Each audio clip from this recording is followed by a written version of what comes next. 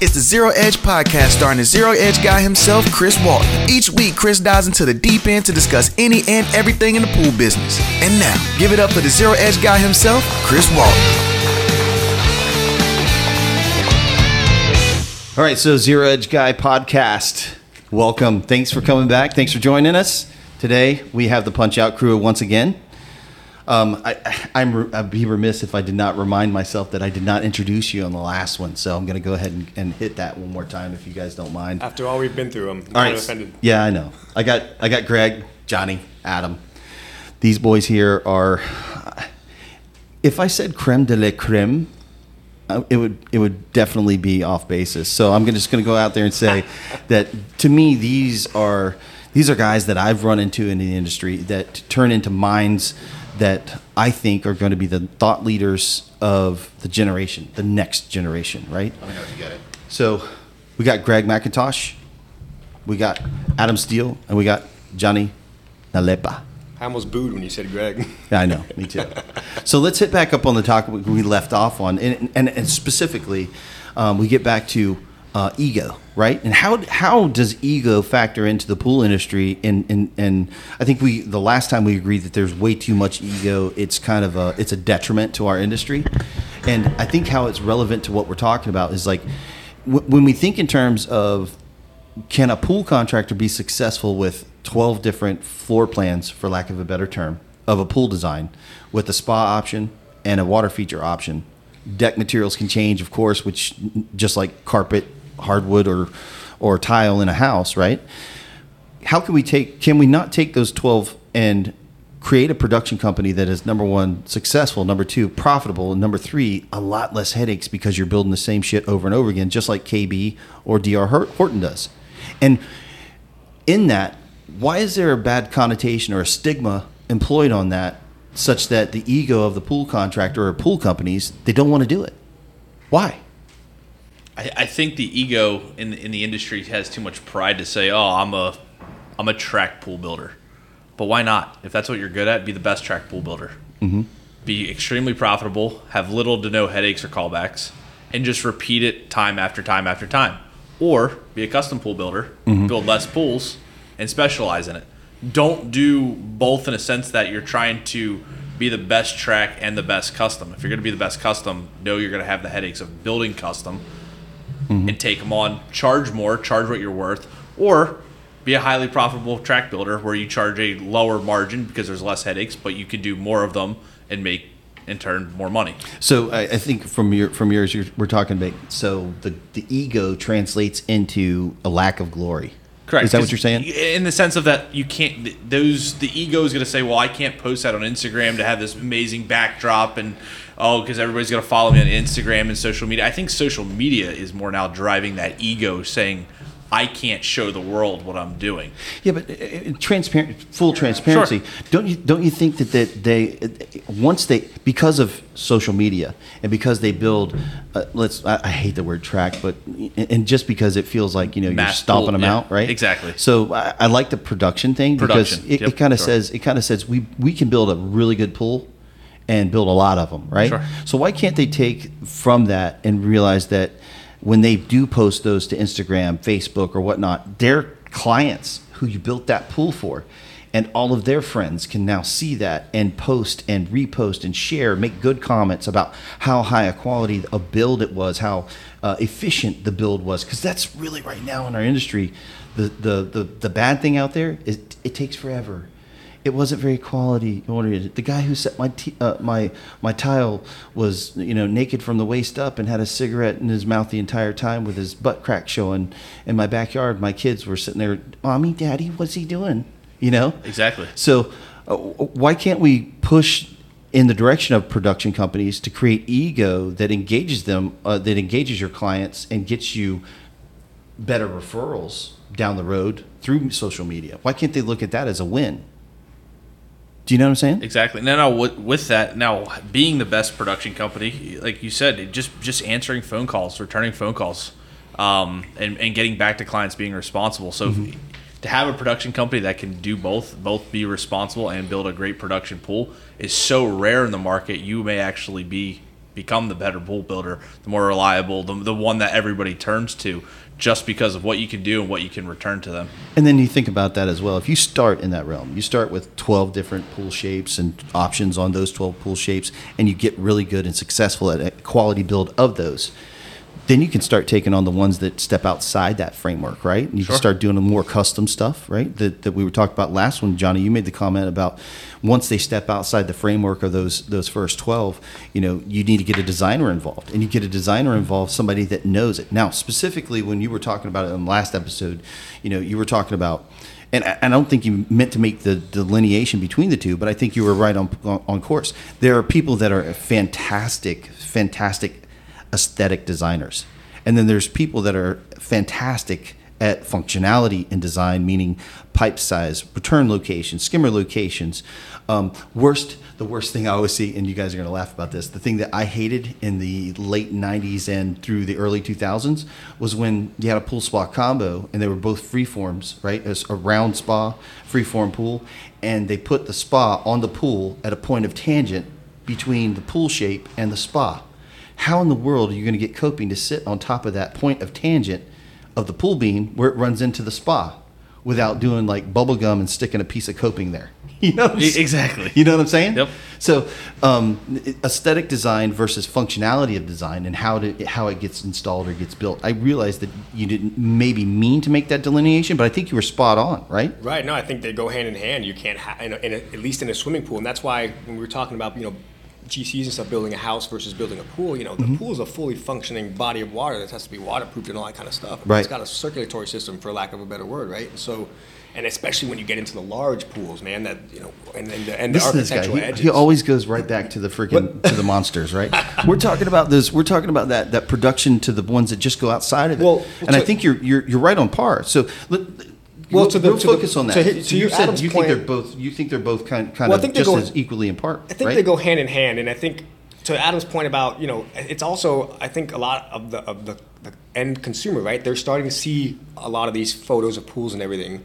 Yeah. Pools have become more prominent now than I think that they were. They were, at one point they were really very utilitarian and diving. Let's quantify this real quick. When you say now, do you mean this decade or do you mean in this last couple of years? Last couple, decade, last 10, 20 years. Okay, good. Before, when you told somebody, if I told somebody, I design pools, probably what pops in their head is a little kidney form pool with brick coping and a white aggregate and a blue tile or something like that. Nowadays, it's like, it's crazy what's going on. But so I think clients, and with social media, the clients are starting to see these awesome backyard pools and everything. Right? Yeah. But they don't know any better, so they're contacting their local production company, right? And they're saying, I want this. Yeah. And these production companies, and to be a good, like you're saying, to be one of the top production, you're not going to turn away a client that wants a whale of a pool with no budget or something. So they'll go after it, and rightfully so, right? But I guess what my thing is that if they're not properly equipped, to do that, that's kind of why when I see some designs like, it wasn't very well thought out. When you're saying we see it all the time. Vanishing edges get built that don't overflow because it's not level. Mm-hmm. Just there's so many things from the aesthetic, from the design of it, even functionality. Right. How many larger pools do you see that don't have the adequate heating? The catch basin's not large enough and it overflows. It's so. Well, let's give a sidebar on this real quick. So I kind of feel like what you're saying has extreme impact, right? So I think that falls in line to what we're talking about as far as ego. So you've got these designers out there that are really good at aesthetic design.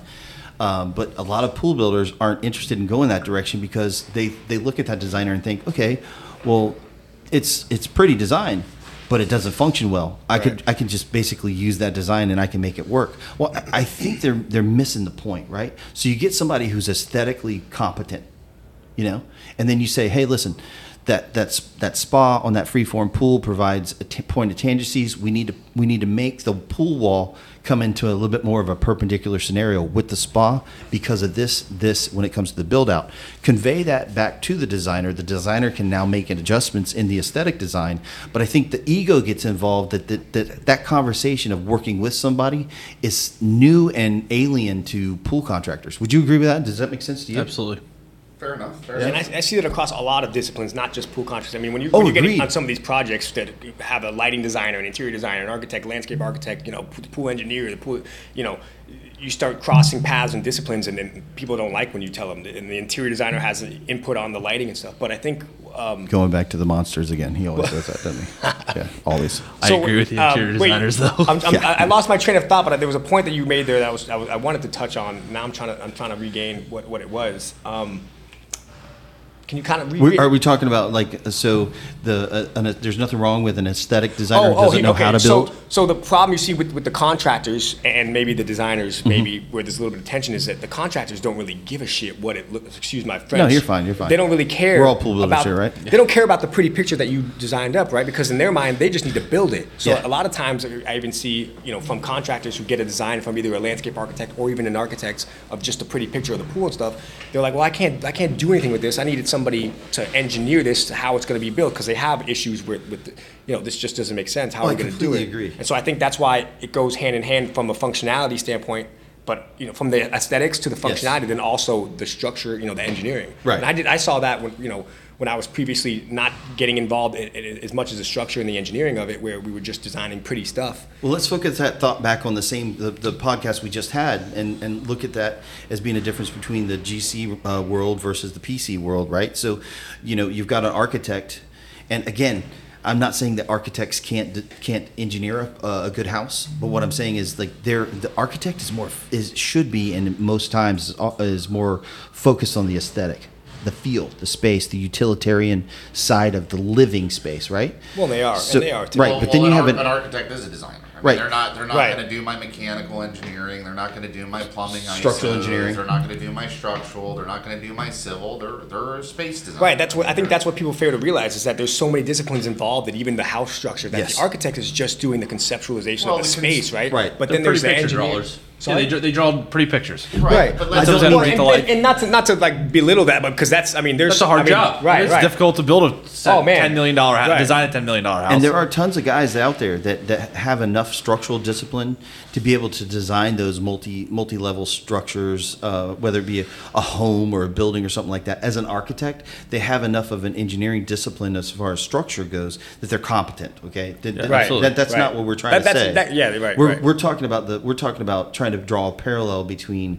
In the GC world, you've got some of these GCs that name themselves a design build firm, and all they have is an architectural designer, not an architect, right?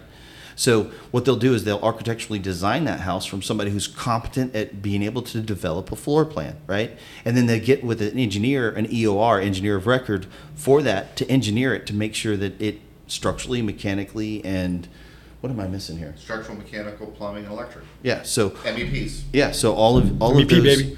that entire spectrum is now handled. You have the pretty and you got the function, right? Absolutely. So when you translate that or transfer it over to the pool industry, why is there not that expectation?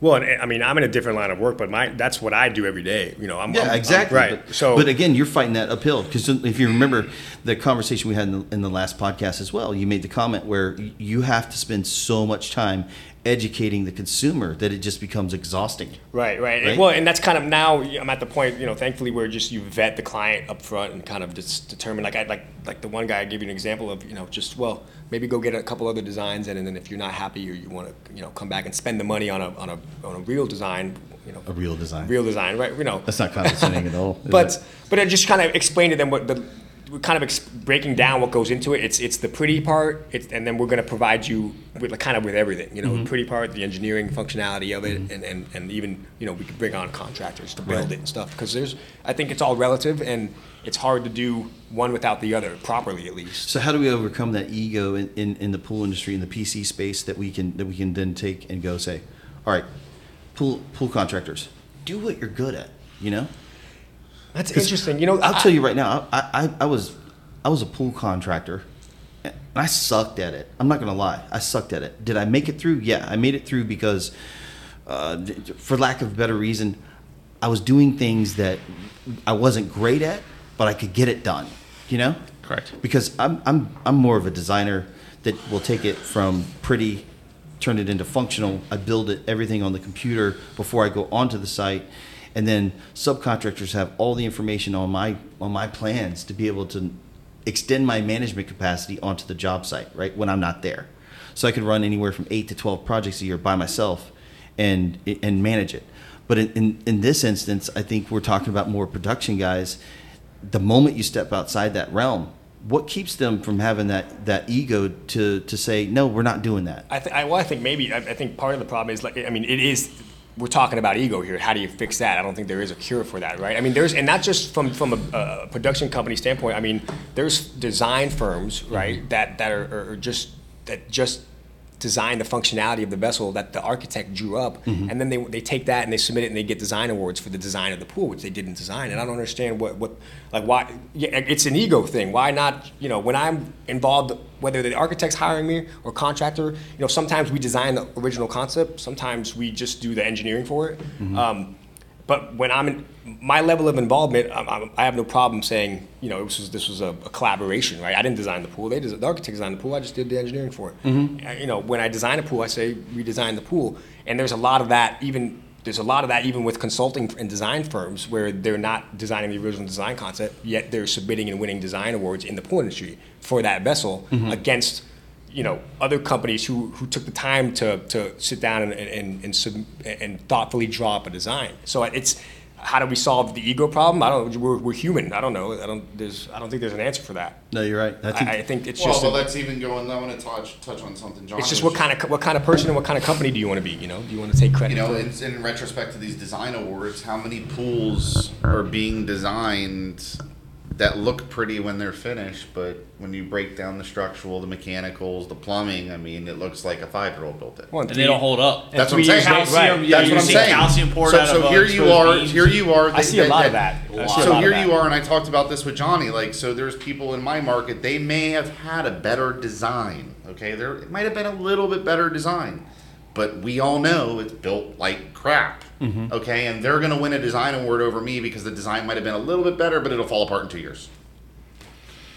So it has to start. That portion has to start within the industry, I think. Yeah, and I think you guys are absolutely right. I don't think that ego is something that we're not going to resolve it here at this table. But no. I think awareness could potentially resolve it, because I want to see one person get out there and do that 12 floor plans for swimming pools and spas and make it work and just hammer it out, just knock it out of the park, right? And then take the custom stuff as it comes and charge differently and be successful at it, and just then become the D.R. Horton of the pool industry and show people that it's cool to do it.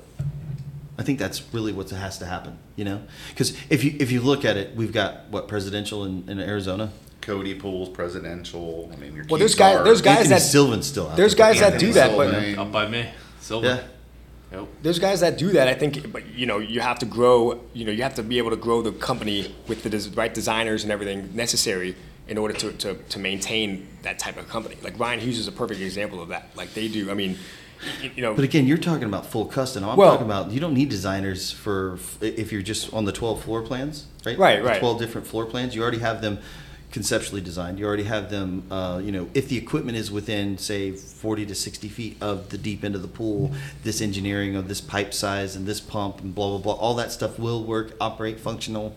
All this stuff works, right? The light location is the same whether you mirror image it from left to right or right to left.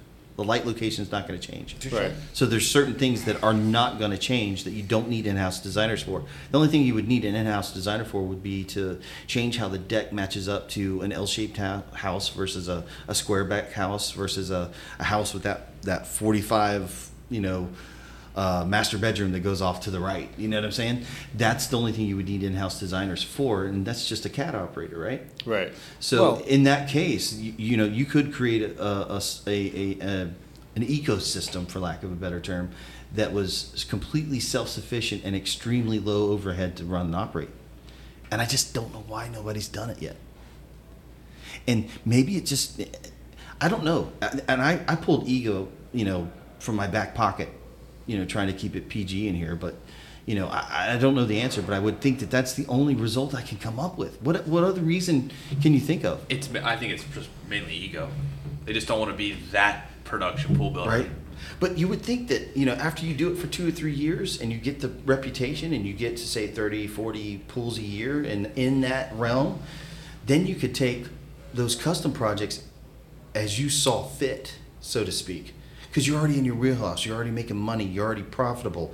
You take the ones that go beyond that scope of those 12 and as you want them. You can pick and choose what you would want. What you really want to build, the projects you really want to do. You're not doing it to feed your family or keep your doors open. You're doing it because you want to do it. Yeah. Now imagine a one-stop shop, one guy, like yourself when you're operating, like him when he's operating, like me when I'm operating.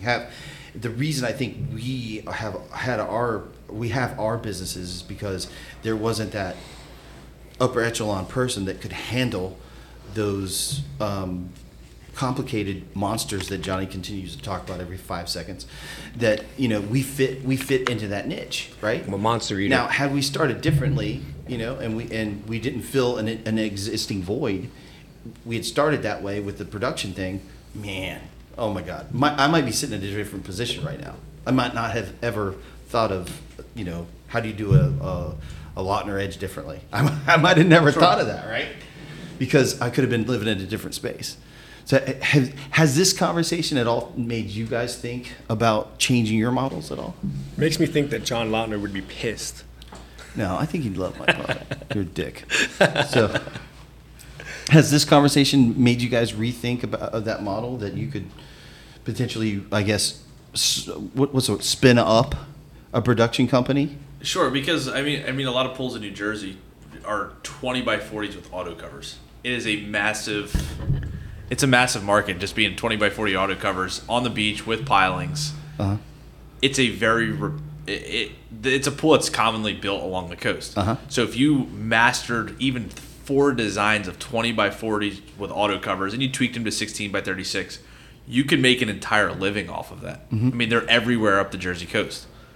If you took that business model and, like you said, build 4, 3, 4, 5, 6 custom pools a year that you really want to build, now you have 80% of your guys working on your production pieces, and then you get to focus on building your custom pieces. The positive side to that is the subcontractor asking why the returns, they're pretty much going to be in the same spot every time. On every pool. Right. And even if you shrink them and make it bigger, Right. but as long as the layout's the same, you're roughly going to have the same layout, the same plumbing, the same everything. Yeah. Just by changing 100 feet is not really going to change anything.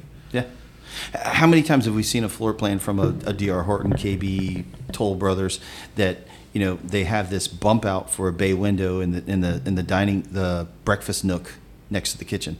That's an option, right? It's an option. So why in the world couldn't we have a sun shelf as an option? That's an option. We know what the cost is if it's the same size sun shelf every freaking time, So You almost have an option book that you just go through. You want this? Do you want this? Do you want Right. this? And you could just add it right to it the same way they do. right. Nope. Huh. Interesting. Well, I think we beat this dead horse, right? It's dead. Yeah, it's dead. No animals were killed in the making of this podcast. Just Johnny to be still wants clear. his monster pools. Yeah. Well, I have no point of reference because I've never really worked on those kind of projects. So it's a mystery to me. The same, I don't understand it either. We appreciate your pensive silence. So, Zero Edge Guy and the Punchout boys, we're signing off for this one. Thanks, guys, again for coming. Really appreciate your efforts here, even though your effort wasn't that much today, Johnny. I'm still billing, so. Ass much. All right, everybody, say goodbye. Thank you for coming. Thanks. Thanks for Thank having you. us, man. Appreciate it. Thanks for having us. All right.